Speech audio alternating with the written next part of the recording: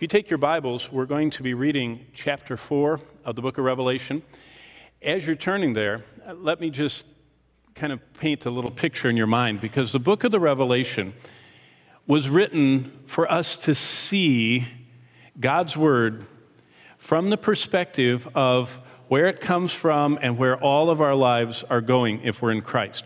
And so what towers over us every day is the King that sits on the throne, that our prayers go to, our lives are lived for, all of our cries for help go to, and everything that matters in life is going to be discerned by Him when we someday stand before Him. So that concept of the King that we worship, the Bible says that we are to begin a lifestyle as living offered sacrifices of worship to God. That is exactly what Romans 12 says. It's one of the key words for worship that's right in there, about living sacrifices.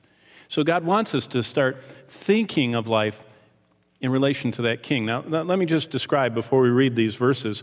When we pray, every time we pray, you and I, when we offer our prayers, we pray to the throne of our hallowed Father, who is King of the universe. And that's where the prayer is delivered, in front of the throne of our hallowed Father in heaven that's seated on the throne. And when we have any kind of struggle, it's to the throne of the King of grace and mercy that we cry out and find help in time of need. But He's a King, and we're His subjects. He is King. We're His creatures. And when we pray, it's to Him.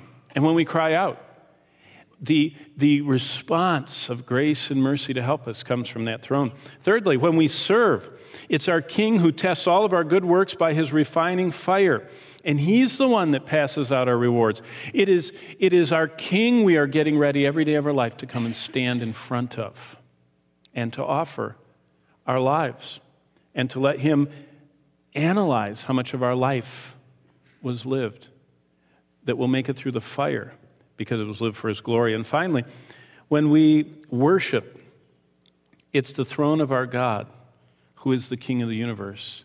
The throne of our God that is surrounded by the countless numbers of the hosts of heaven, where we are constantly being added to that circle around His throne. It is there that the worship we just offered arrives. And the worship we offer every day and moment of our life arrives. Where our worship arrives, if we're a true worshiper of the true God, we're going to arrive there too.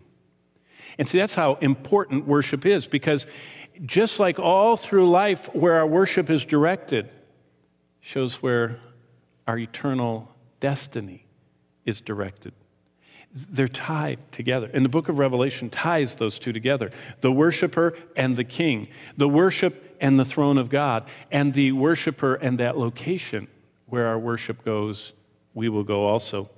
So we worship our King on the throne. And as we open to Revelation 4, we find that the last book of the Bible merges all this together.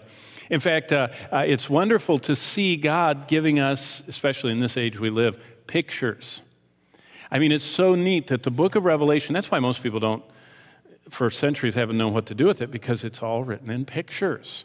And it's scenes, and it's graphic illustrations of the kind of worship that pleases God, of the kind of worship He seeks to see coming from and issuing and being produced by our lives. That's what the Lord wants. And it's a book of pictures. The only people who get to enjoy God forever are worshipers. The only way to become a worshiper is to be God's subject. Remember the King on the throne? The only people that are in His kingdom are the ones that subject themselves to Him, that bow to Him, that surrender to Him, that fall before Him. And those are the worshipers.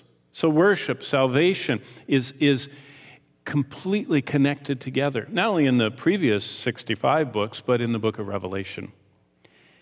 A biblical theology of worship could be stated that we are true worshipers who serve the true God because we've bowed to Him as King, and He's given us a new heart. He's given us the frequency He's given us the communication ability. He's given us the launching pad that we can be launching to Him the worship that rises before Him, where we will someday follow that worship up because we want to forever adore, worship, and honor Him. The whole book of Revelation revolves around the fact of seeing and responding to our God, who is the King on the throne. The whole book is written about seeing and responding to Him as King, the one seated on the throne. And Jesus gives us this last book to get us ready to meet and just fall bowing before Him as King. And remember, the book starts with the revelation of Jesus Christ, which God gave to Him to give to His servants. You see, God gave Jesus the book of Revelation's truths to give to us, to get us ready, to let us see where we're going. And that's what we're going to do. Chapter 4. And as you're there in the Bible, let's all stand. And as we stand, I want you to think about this. We're going to read the whole chapter, but I want you to think that you're in the throne room of the King of the universe. And as we read these words, I want you to think about the setting for where our worship goes. And if you're a true born-again worshiper, where all of your worship from the instant of salvation goes. And then I want you to think about what kind of response. Once we're fully on earth tuned in to the worship of heaven, once we're fully offering ourselves as worshipers to the King of Kings, what kind of a gift in that moment when all of our hearts are united can we give Him? And it's going to be a moment where we worship our King. But just follow along and look at the scene.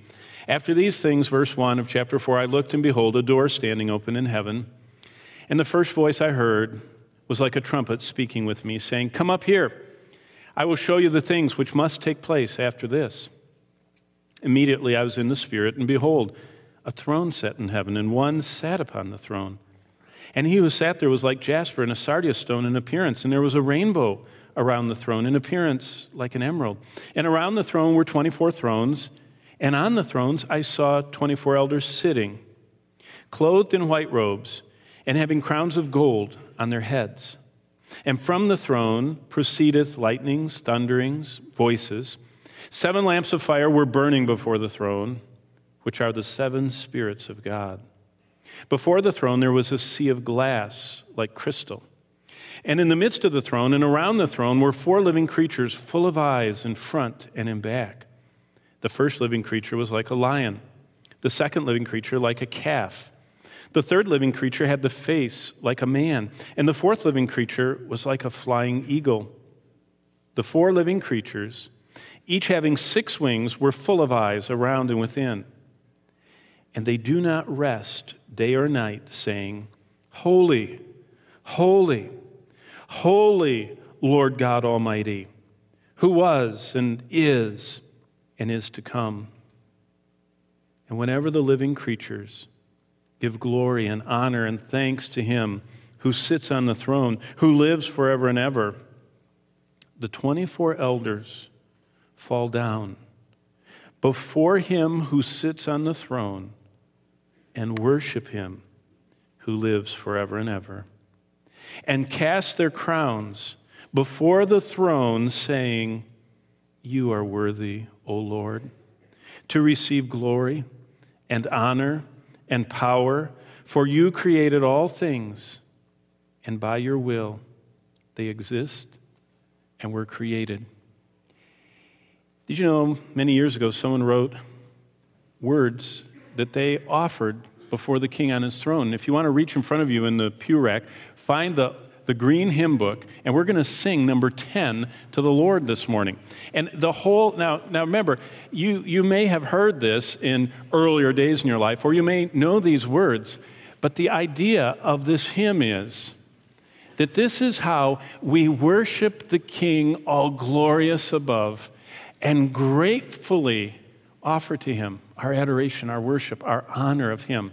So that's the backdrop. And as we sing it this morning, sing it like you're giving it as a gift, because when you come before the Lord, He says, "Don't come empty-handed. Give me something."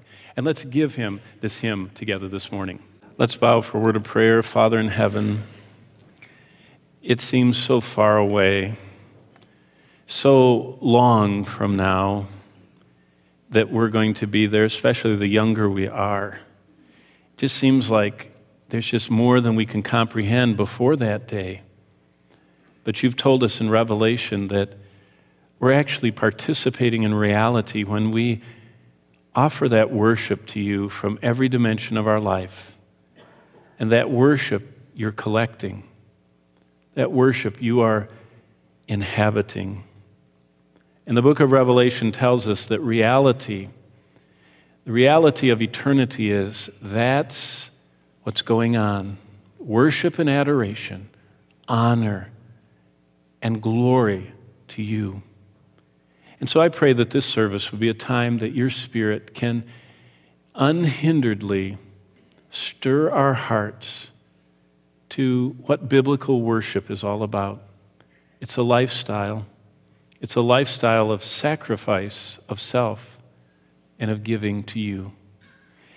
And we are plunged in the most consumptive era of human history, it seems, the most self-centered. And we wish your Spirit to stir our hearts and to break up the parts of our lives that aren't growing in worship to you. And we want all of us to be where you harvest the worship that pleases you and that you seek. Do that. Work in our midst. Stir our hearts. We ask in the name of Jesus, and we pray for that. Amen.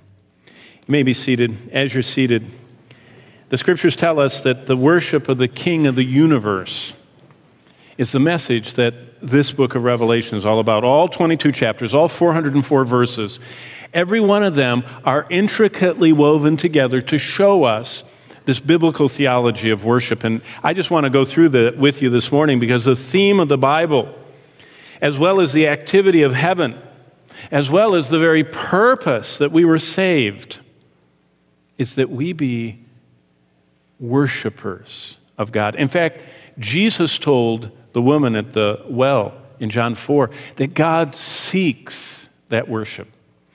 The Apostle Paul says that we are those who worship God in the Spirit. When he talked about who's who are the real Christians, he said the real Christians, the real born again, the real saved, the real redeemed, are those who were redeemed and transformed and regenerated to worship God. In fact, Jesus, when he rebuked the devil, he said, "You shall worship the Lord thy God, and him only shalt thou serve." You notice that Jesus even flips our paradigm. We think we serve the Lord if we have time, we worship. And the Lord says, no, you worship me. And out of that worship will flow the service that I want. And so the center of everything to God, the activity of heaven, is that we worship and we bow and we adore our God.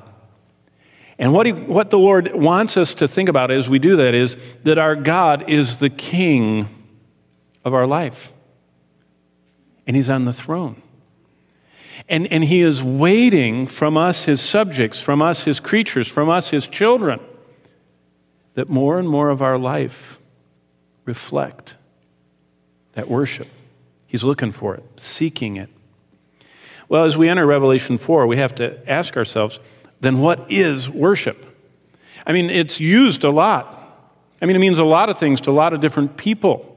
I mean, people even worship humans. They worship heroes. They worship possessions. What is the definition that God wants us to operate on of what worship really is? Well, the simplest definition of worship that we can derive from God's word is worship is honor and adoration directed at God. I mean, now that's really simple. I mean, I could teach that down in the gophers or whatever they're called, the little people in Word of Life. It's honor and adoration directed at God. Honor, everything we do, honor him. Adoration, the intense, consuming passion of our hearts, directed at him. That's what worship is. And so that simple measure, if we use it, we find that God's word overflows with illustrations and explanations of how we can pour our honor upon the Lord. Simple one, if you have my commands and keep them, he it is that loves me. In fact, the Great Commission ends with this word. Jesus said, our sole purpose for being left on earth is to go throughout the whole world and make disciples. And the way we know we're making disciples is that we're baptizing people. Jesus actually said that. It's wonderful to lead people to Christ. Jesus said they're not disciples if they don't get baptized in the name of the Father, Son, and Holy Spirit. It doesn't save them. It's their public declaration of allegiance to the King. See, baptism is big. You don't baptize babies. They don't know the King. You baptize subjects of the King. And you say, I am owned by, belong to him. And I'm publicly identifying with his death, burial, and resurrection. But after you baptize them, you teach them to observe all things that I've commanded. And I thought that was interesting. I punched in to my 4 Gospels, and I said, just circle. Actually, I didn't have them circle. I had them put a box around. In the New King James, put a box around every command that Jesus made in the Gospels. Every time Jesus spoke in the command mood, the imperative, 1,000 different times he commanded. Did you know what those disciples were supposed to do? They were supposed to be portraying what Jesus said honored him. His commands as king are what honor him. And so we are involved with the theme of the Bible being how to pour out our honor and adoration to the Lord. Now, if you take the Bible and look at the word worship, you find that it's scattered all through the Bible, but what most people don't realize is there are 7 different Greek words for worship and 10 different Greek words. 17 total Greek and Hebrew words that are translated by one English word, worship. And so as we look at the Old and New Testament words for worship, you could distill them down this way. In the New Testament, the predominant word, which is translated in the Old Testament also, but it's a Greek word in the New Testament, is proskuneo. All those 17 words can be distilled down to basically 2 prime words, 2 most used words. And proskuneo is a common word, most often used. It means to kiss toward. It's the idea of someone being so great that you don't even think that you deserve to get anywhere near them, and so you just throw them and focus on them and throw your adoration to them, and you try and get their attention and look at them, and you just say, you're so great, but I just love you, and I just want to, and that's that kiss toward or bow down reverently, honoringly. It's a word for worship that speaks of adoration that's very humble. It's kind of backing up, throwing, kissing, bowing, like that. That's the first word. That's the biggest word. It's the most frequent word. You know what the other one is? It's the word from Romans 12. It's very common too. Latereo is a very interesting word that means to give a gift as an act of worship. That's why Paul said, I beseech you therefore, brethren, by the mercies of God, that you present your bodies a living sacrifice, which is your acceptable worship. There's that latereo word right there. It's our reasonable service, King James puts it. It's the act of spiritual worship. And latereo suggests rendering or paying or giving homage. So worship always conveys the idea of giving. You take all 17 words, 7 in the Old, 10 in the New. You add those 17 together and look at 17. Every one of them have a common denominator. They all speak of giving something. Worship is never getting. That's why angels, when humans try and worship angels other than fallen ones, the angels go, oh, no, we don't get. We just give. Worship, right down to the definition of the word, is always conveying the idea of giving something to God. The act of worship ascribes to God that he's worthy of us giving him adoration, that his worth is so great that we give him our devotion, that his delight and desire that he has in our hearts causes us to adore him. Even if we aren't anywhere close enough to touch him, we just adore. You can feel the adoration welling up. That's the idea of worship. Although we may offer worship as a group, and this morning we had a worship service. But you know what? If you didn't individually contribute and give something, then you didn't worship. Attending, singing, or music, or any concert is not worship unless you give. Worship is never getting. Our culture, we've really gotten it. People go to get, this experience at a worship event without even thinking about what they're going to give. Because worship only is giving. And what's amazing is, in the Old Testament, God told his people that they should never come before him empty-handed. In fact, Deuteronomy 16:16, where they're legislating, coming up for the Passover, all the three main festivals the Jews had to attend in Jerusalem, God says, don't even come if you're empty-handed. Don't come before me without bringing me something. Worship always is attached, grammatically, syntactically, and in these pictures in Revelation, it's always attached to bringing and offering and giving something to the Lord. Modern worship often centers on feelings that worshipers hope to get. They even rate it. It wasn't really that good, It wasn't, my tempo or my volume or my style or, and I didn't get anything out of it. And that they aren't describing worship, because worship is never getting. Worship is always and only giving. And worshipers that are true are givers. And whenever we talk about biblical worship, the first lesson is that worship can only be something we give to God. And so we should be very cautious about what we give.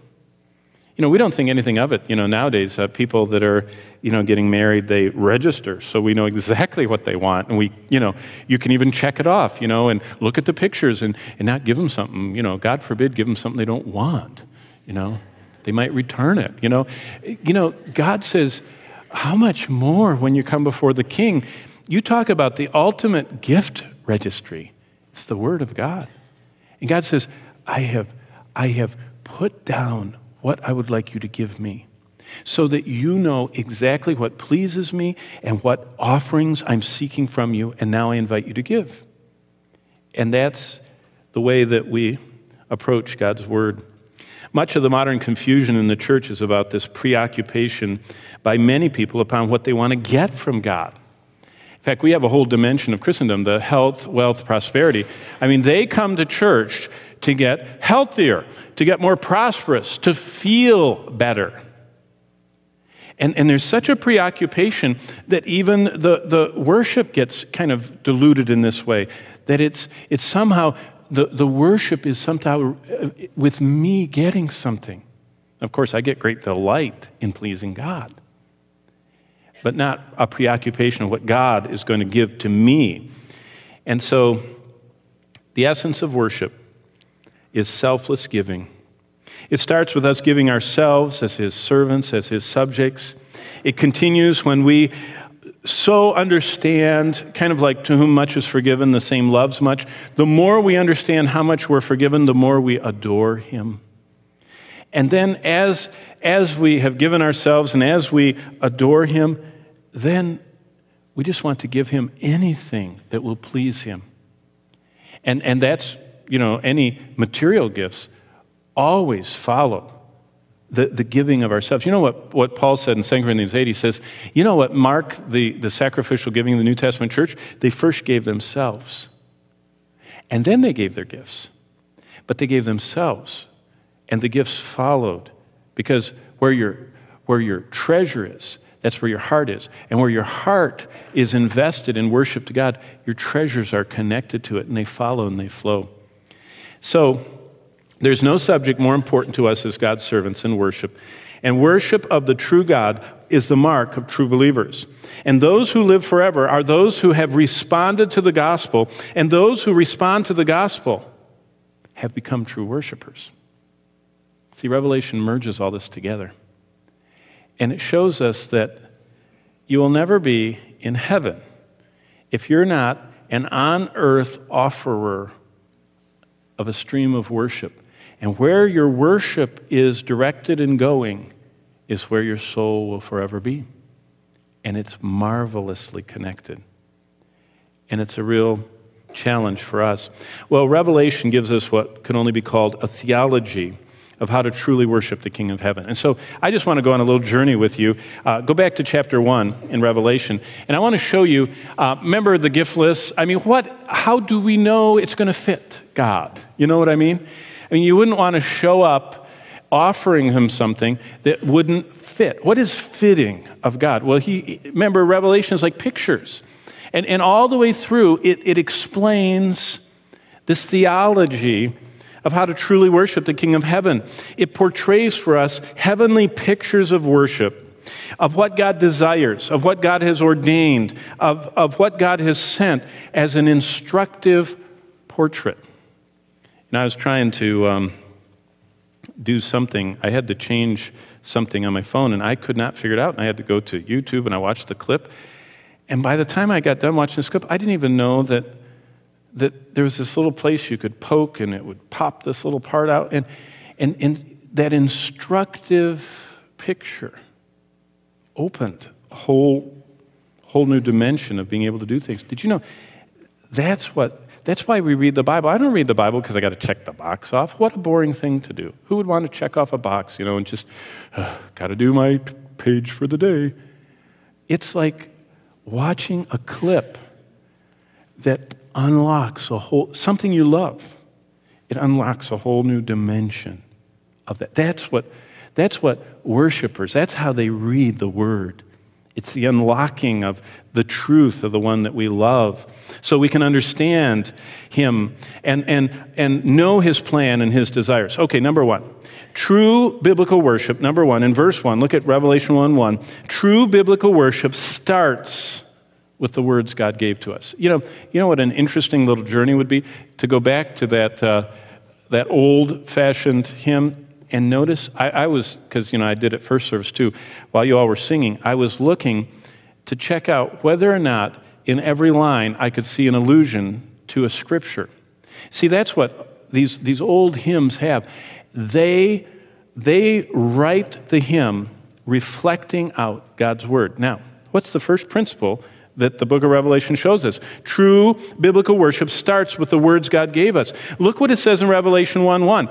The revelation of Jesus Christ. Revelation means the unveiling or the revealing of Jesus Christ, which God gave him to show his servants. Did you know that the Bible is the revelation God gave of Jesus Christ? He is the Word. He is the incarnate Word. He is the living and true Word of God, and this book is the revelation of him. He is revealed in this book. So you know what the Lord tells us? True biblical worship starts with the words that God gave to us. In fact, in John 4:24, Jesus said, God is a spirit, and those who worship him must worship in spirit and truth. Truth. Thy word is what? Truth. The Word of God is the gateway of worship. And the first thing God wants us to know is worship starts with the words that God gave to us. Here in Revelation 1:1, we see that the truth is based on the revealed Word of God. Worship is word-prompted. It's word-based. Did you know you can sing a lot of worship songs, and you can try your hardest, and the only connection to the Bible is a connection to an application, and sometimes quite distant, removed from the Word of God. But God says worship that is acceptable to me is starting with the Word that I give, because it has to be in spirit, that's with born-again people, but in truth. So first of all, true biblical worship starts with the words. God even wrote down the Israelite worship in the hymns of the Psalms. He said, don't make up your own. Here, this is what I want. I don't want self-styled. I want spirit-prompted and energized. And what God can most use, especially in our worship, is his word, because his word is alive and powerful. Secondly, look at verse 10. True biblical worship not only is starting with the word God gives us, but it is only for those who are in the Spirit. Look at verse 10. John says, I was in the Spirit on the Lord's day. True biblical worship is only for those who are in the Spirit. You have to be alive. You have to be regenerated to really worship. John was able to see God in his glory and worship him as king, all because of the power of regeneration, the indwelling Holy Spirit. He had the battery. You know, you can have the most powerful electronic gizmo, and if there's no power source to it, you're sunk. And if there's no energy source to make it operate, the energy source for the life of us as believers is the Spirit of God. And the only way that we worship is energized by the Spirit. The flesh doesn't profit anything. Paul says in Philippians 3:3 that those who are saved worship God in the Spirit. The conduit, the connection, the way that we mail or send or whatever you want to call it, our worship to God, how it gets there is when it's in the Spirit. He's our connection. He's the one the conduit that connects us to God. Jesus said this in John 6:63, "The Spirit quickens, but the flesh profits nothing. Only spiritual worship prompted by the Holy Spirit can please God, not self-generated, fleshly induced." In fact, Jesus was talking to the woman at the well, and she was part of the Samaritan worship. And you talk about excited worship. It was very excited. But the Lord says, nope. Salvation is of the Jews. You got to use the method I told them, not your own. And she was offended. And he said, you know what? It's God that's offended by your self-styled worship. It has to be in the Spirit, and it has to be in truth. And so true biblical worship is only for those in the Spirit. Look at verse 17. Here's another wonderful picture God gives us about true biblical worship. It involves seeing and falling before Christ. See in verse 17? When John saw him, he fell. True biblical worship involves seeing, and once you really see Christ, it causes a response. It causes us to bow before him, to fall before him, to realize that he is everything and I am nothing. There's a response. That's why, for we are the circumcision who worship God in the Spirit, rejoice in Christ Jesus, and have no confidence in the flesh, Philippians 3:3. We're smitten because he is so great. When John turns and sees Jesus as the risen King of Kings, he falls before him, verse 17. John fell before Jesus just like Peter fell before Jesus. Do you remember in Luke 5, verses 8 and 9? Peter was a great fisherman. I mean, that was his career. He had that down. And he was coming in his boat, and Jesus was on the shore, and Peter had been out fishing all night long, and, Mr. Expert fisherman had caught nothing, and Jesus, before he gets to shore, he says, hey, Peter, throw your nets, plural, Luke 5. Throw your nets on the other side of the boat. Peter, only Peter, he's the one that said, not so, Lord, in Acts. He really had a problem with being told what to do. And he said, I've fished all night. I know what I'm doing. But if you ask me to, and it says in Luke, he threw his net, one. He had a whole boat of them. Through one, the boat starts tipping over. Jesus had redirected every fish in the whole Sea of Galilee into his net. And what it says is this, and I'll read it to you in chapter 5 of Luke. It says, when Peter saw it, when he saw that swirling mass of fish right next to the shore, there's no way that they could be stacked up that deep right next to shore. It says, depart from me, for I'm a sinful man, O Lord. For he and all who were with him were astonished at the fish. Peter fell on his face, just like John did, when he saw Jesus for who he is. Did you know the purpose of worship is not to be entertained and to rate it and it's to come to the place, because it's based on truth and because we're filled with the Spirit, that we come to the place where we see Jesus. And at that moment when we see him, our human, our fleshly abilities, we just melt before him and bow in our hearts. That's true biblical worship. It involves seeing and falling before Christ.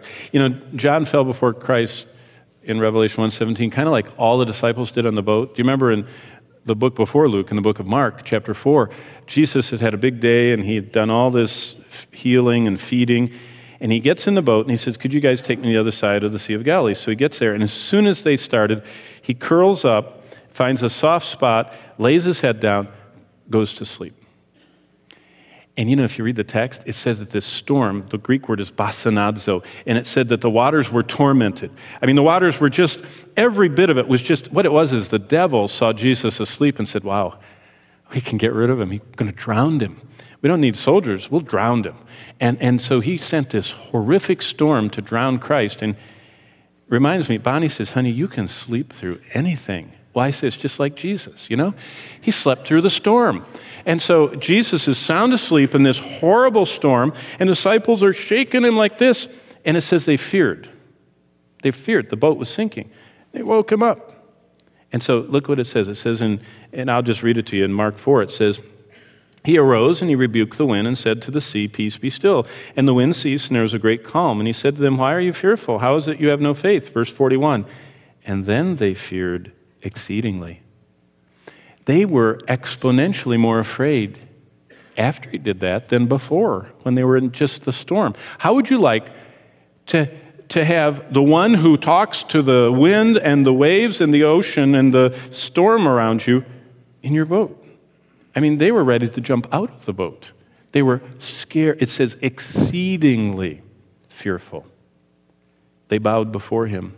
True biblical worship involves seeing and falling before Christ. Here's the last one. Look at chapter 2. And I want to show you in verse 1 of chapter 2, the fourth point, true biblical worship is always being watched and tested by Jesus.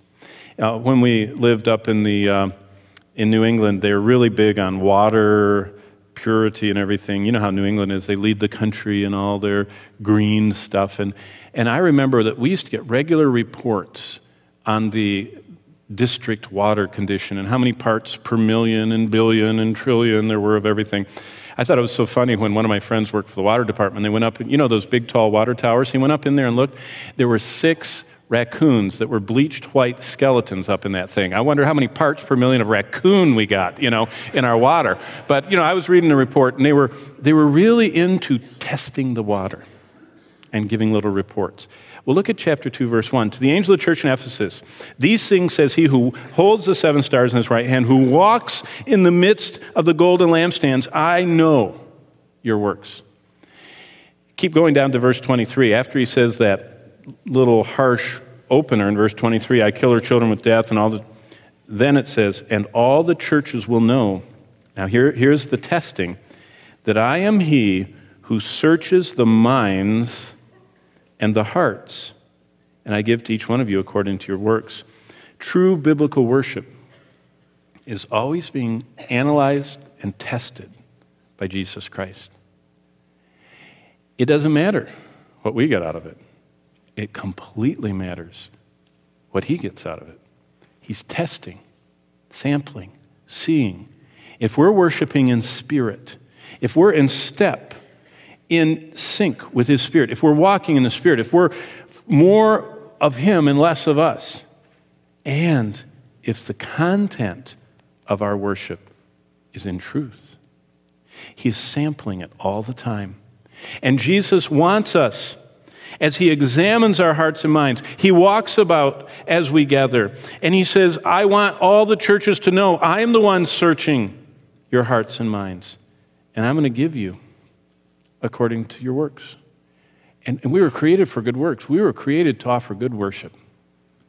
And he's sampling it to make sure that it's pleasing and acceptable to the Father who sits on the throne and to whom all glory and honor is supposed to hallow his name. So, true biblical worship